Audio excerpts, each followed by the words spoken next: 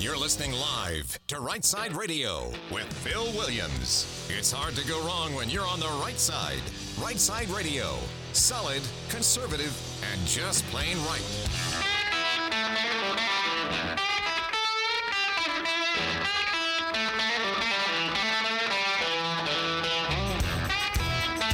Alabama's syndicated news talk leader, Right Side Radio. Phil Williams here live in the Right Side studios, man. We got the local, the state, the national, covering down on all the issues. And like the dude just said, solid, conservative, and just plain right. Well, it is that time of the week. It is Wednesday, and that means we go to the Grand Council. Last week we had to move it because I had a scheduling conflict, but my brethren were good enough to join me on Friday. This week we're back on schedule. Wednesday afternoon, 4 o'clock, Grand Council.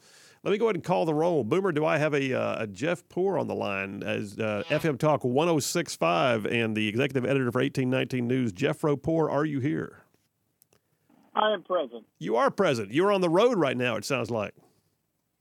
Yeah, I've been in Birmingham all week, and it was Tuscaloosa yesterday, but Birmingham today, and head back to Fairhope now. Well, appreciate you making time for us while you are maneuvering. And then, Boomer, do I have the next guy, the other guy, the Dale Jackson from 770 AM, 92.5 FM, WVNN, also writing for Yellowhammer News. Dale Jackson, are you here? Oh, my gosh, snuck in under the wire, dude. All right, we're glad. So, Boomer, I pronounce a quorum. Hit it. Assemble the Grand Council. Ta-da! All right, fellas, you know the deal. We ping each other with questions. We take turns asking. We don't always know the questions in advance, and we don't even know the answers in advance. And then we just see how we do. So, Jeff Poor, while you're driving on the road, you go first. What you got? Theoretical here. 5 years from now, God forbid Biden wins re-election. What does the Biden State of the Union look like in I guess it would be, 2028? So what would the Biden administration's State of the Union look like in what would the Biden State of the Union, based on our offense performance, what would it look like if he was re-elected? How is this country going to be able to sit through that guy 5 years older from now? I don't know that we can sit through him 5 years older than now. I mean, I look at it and I think they would have to prop him up. They'd have somebody standing on both sides, kind of like Moses holding his arms in the air, just to make sure that he can continue on.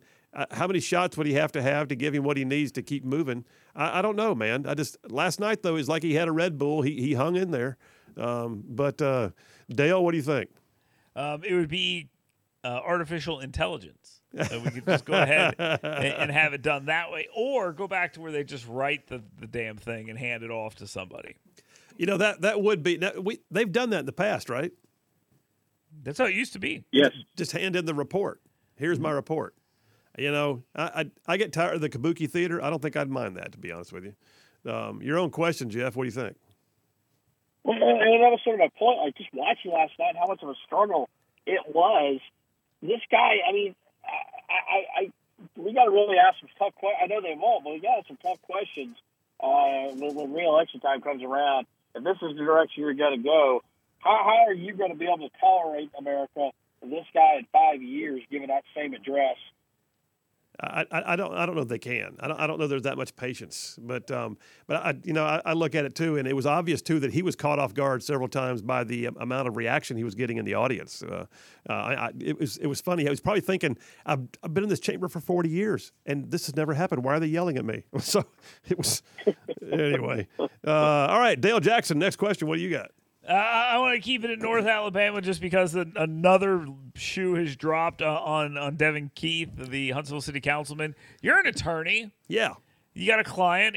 Over the past, 4 days, they've dropped about 35 shoplifting charges on him at 3 different Walmarts, including Walmarts that are not in his district. I mean, think about this. A city councilman stealing from someone else's district instead of his own? God, just keep that stuff in the district. Come on. Well, he didn't want to hurt the sales tax revenue in his own district as much, so he had to move outside. He was doing it in his district and other districts. Let me ask something.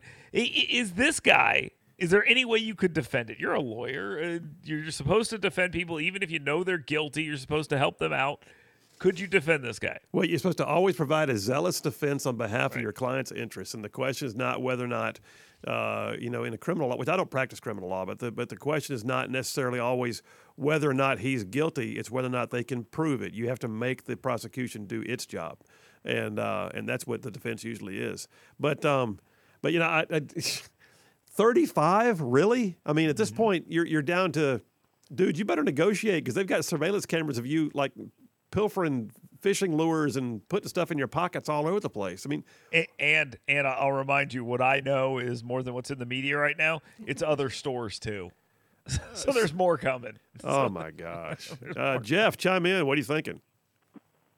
Why all of a sudden? Like, why if he's done this that many times? Yeah. Why did they wait till the 35th time to do? I mean, that would be my devil's advocate defense. Like, I can answer that. I can answer that question for you. Apparently Walmart has like an AI that once they catch somebody stealing, they run somebody through it, and it finds when else they've shopped. What? Yeah, through receipts and apparently some facial recognition stuff, and they caught him. Okay, we just opened up a whole new realm of this conversation because I don't think I want to walk into Walmart and have them tagging my cheekbones trying to figure out if I've been here before. That's just wrong. That's just creepy. Yeah, but Walmart turned into screws on this guy. This is weird, right? It is weird. It's beyond weird. And so the guy has a problem. If this is all real, I mean, innocent till proven guilty, but if this is all real, then kleptomania just took on a new poster child. No, you guys are giving him too much credit. He is just a scumbag of the lowest order. I mean, he's a pathological liar. He was one of your show regulars, man. Oh, no. I would talk to him, but he lied all the time on my show, and we'd fight about it. I mean, yeah, absolutely. So what we're finding out now is it's not really AI. It's Dale's been following him around with his camera phone. Hey, I had a conversation with my wife about this today on the radio. And I asked her, I said, hey, do you remember the first time we met him? And she's like, yeah. And I said, did I not turn to you as soon as he walked away? And I said, that guy's a scumbag. And she's like, yeah, you actually did. I was like, yep. All right. Oh, God. All right, my turn. My question. Here we go. Listen, the Department of Corrections release. I had a DA in my studio yesterday that gave his thoughts on where this is all going and how difficult it is for DAs to prosecute and to watch people just walk out early. It's not mandatory sentencing guidelines. Now it's mandatory release guidelines. And so the article came out this morning. I guess Jeff, I think it's out in 1819 News that there's been no commentary whatsoever from the governor's office about a very embarrassing legislative act that she signed into law. And yet we finally heard from Gina Mayola from the governor's office this morning, and they basically said, well, it's the governor's leadership that has brought this discussion to bear. I'm like, how did it get down that road that it became the governor's leadership on releasing prisoners early, and that was a good response? Jeff, your thoughts? You want to hear what happened? They got mad at our story yesterday, and it took until about 3 in the afternoon to decide to text our reporter, Will Blakely, and say, hey, we don't like this story. And it was like, well, what's wrong with it? And then Gina sends Will a clip from a news story buried in the 8th paragraph of like a Mike Cason story on AL.com is a comment from the governor's office about the mass release. So I just, she needs to be saying something, right? Is this not weird? The world of ADOC is crumbling, and Kay Ivey, she's not even fiddling. She's just nowhere to be found. Yeah. Yeah, because you got a statement from Gina Mayola. You didn't get a statement from Governor Ivey, correct? Yeah, and I said, well, because when she hit Will up, so we don't like this, we want to respond. I said, well, give us some more questions to answer. And they didn't really give us much. They just told us, well, you don't know how tough it is. It would be much worse if not for Kay Ivey's leadership. I mean, just what are you insulting the readers of 1819 News with that stupid response? All right, Dale Jackson, your thoughts. They need to make an AI governor too. we just need where they can just put in whatever they want it to say, and she can come out and it will add its own like, well, my pa said that if you let a prisoner out of jail, he'll find a way into the world, or whatever. That may be what we have. Maybe Gina Mayola is the AI behind the governor. We don't even know. Oh my gosh! All right, fellas, end of round one. We'll take the break right now. We'll come right back. We'll head to round two of the Grand Council with Jeff Poor from the Jeff Poor Show, FM Talk 106.5 and 1819 News. Dale Jackson from up yonder at WVNN and also writing for Yellowhammer News, and just little old me. Y'all stay tuned. We'll be right back.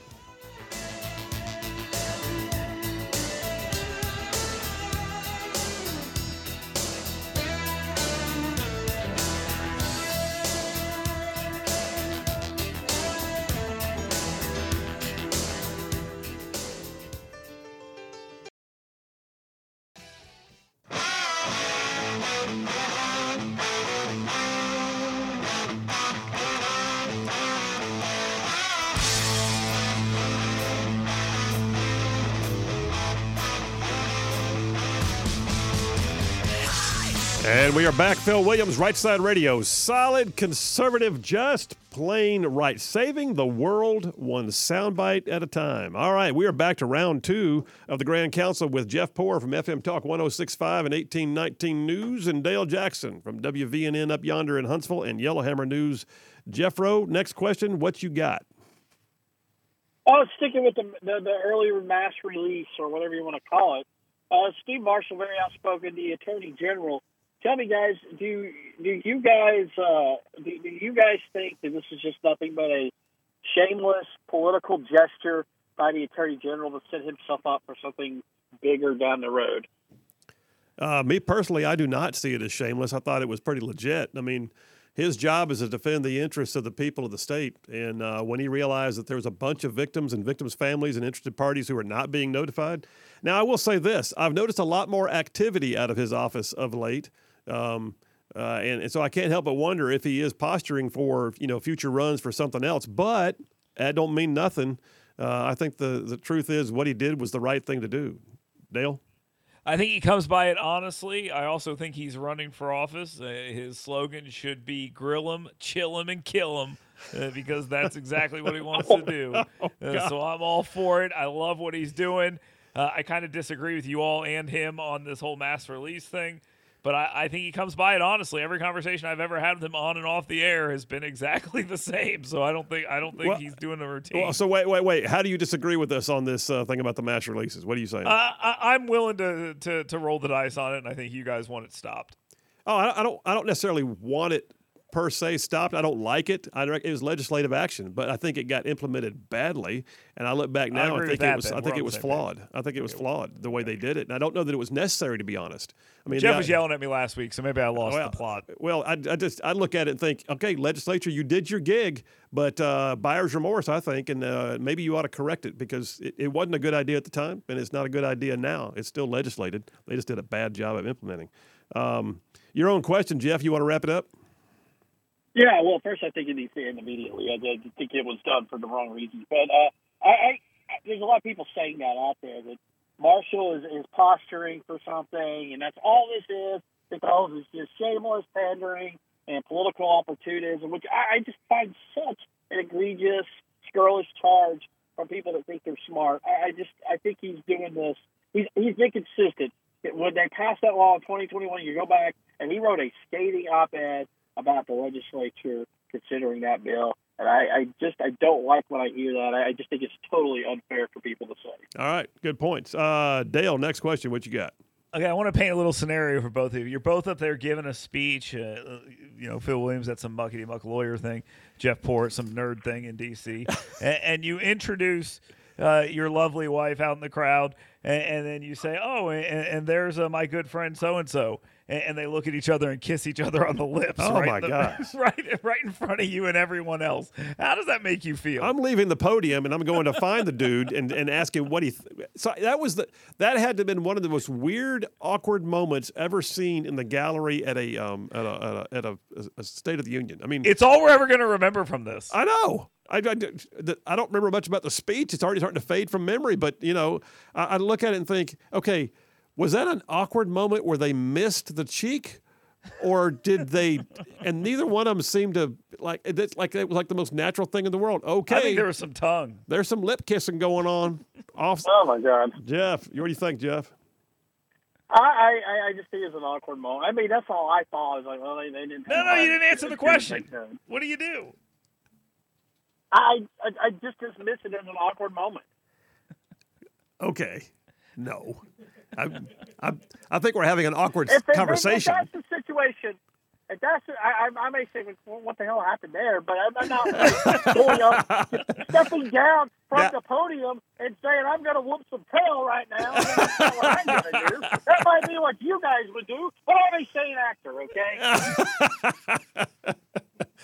Okay. Hey, last question, setting up my next segment, actually. So story on AL.com. Did you go to AL.com, Phil? Yes, I did. AL.com had a story just this morning that there is a vacancy on the judicial bench down in Mobile, and that there are calls now by members of the legislature, Senator Vivian Figures being one, to make sure we fill it with a black judge, because that's the most important thing. Your thoughts on this? You're down there. I'll go to you first, Jeff. What do you think? Ivy's probably going to do that. Oh. She's done that in the past. I just that's the way she does things. But I mean, in her defense, would the DOJ or somebody come in and threaten and investigate, and with that, then you got this legal cost of having to defend it. I don't know, but I totally think that would be in the realm of behavior for Governor Ivey to just go ahead and appoint a black judge. They tried real quick. They tried this. The county commission had a seat open, and Riley appointed to the one Democrat seat a black Republican, and the DOJ beat Riley in court, and the guy had to step down in Mobile County. Dale, your thoughts? The qualifications for judgeships have to start with skin color. No, find the best person for the job. If it doesn't have to be a lawyer, I recommend Jeff Poore. If it does have to be a lawyer, Phil Williams.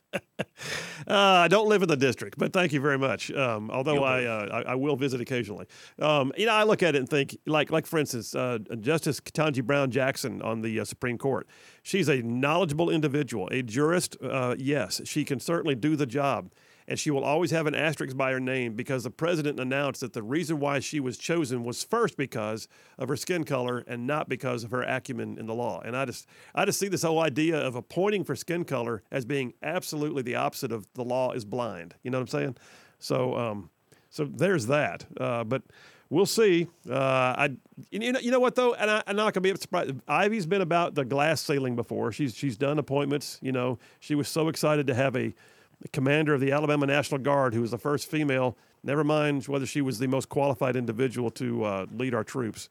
But that's another story for another day. All right, fellers. Appreciate you, as always. The Grand Council with Jeff Poore from the Jeff Poore Show on FM Talk 106.5 in Mobile and the executive editor for 1819 News. And Dale Jackson, WVNN up in Huntsville and writing for Yellowhammer. You guys have an amazing night. Thanks much. Thanks, sir. All right. That was a good one. Boom shakalaka. Nobody bled.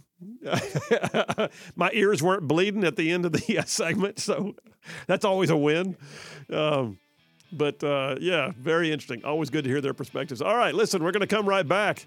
I'm going into number 3 on the Triple Dipper. I'm going to get there. Reverse racism.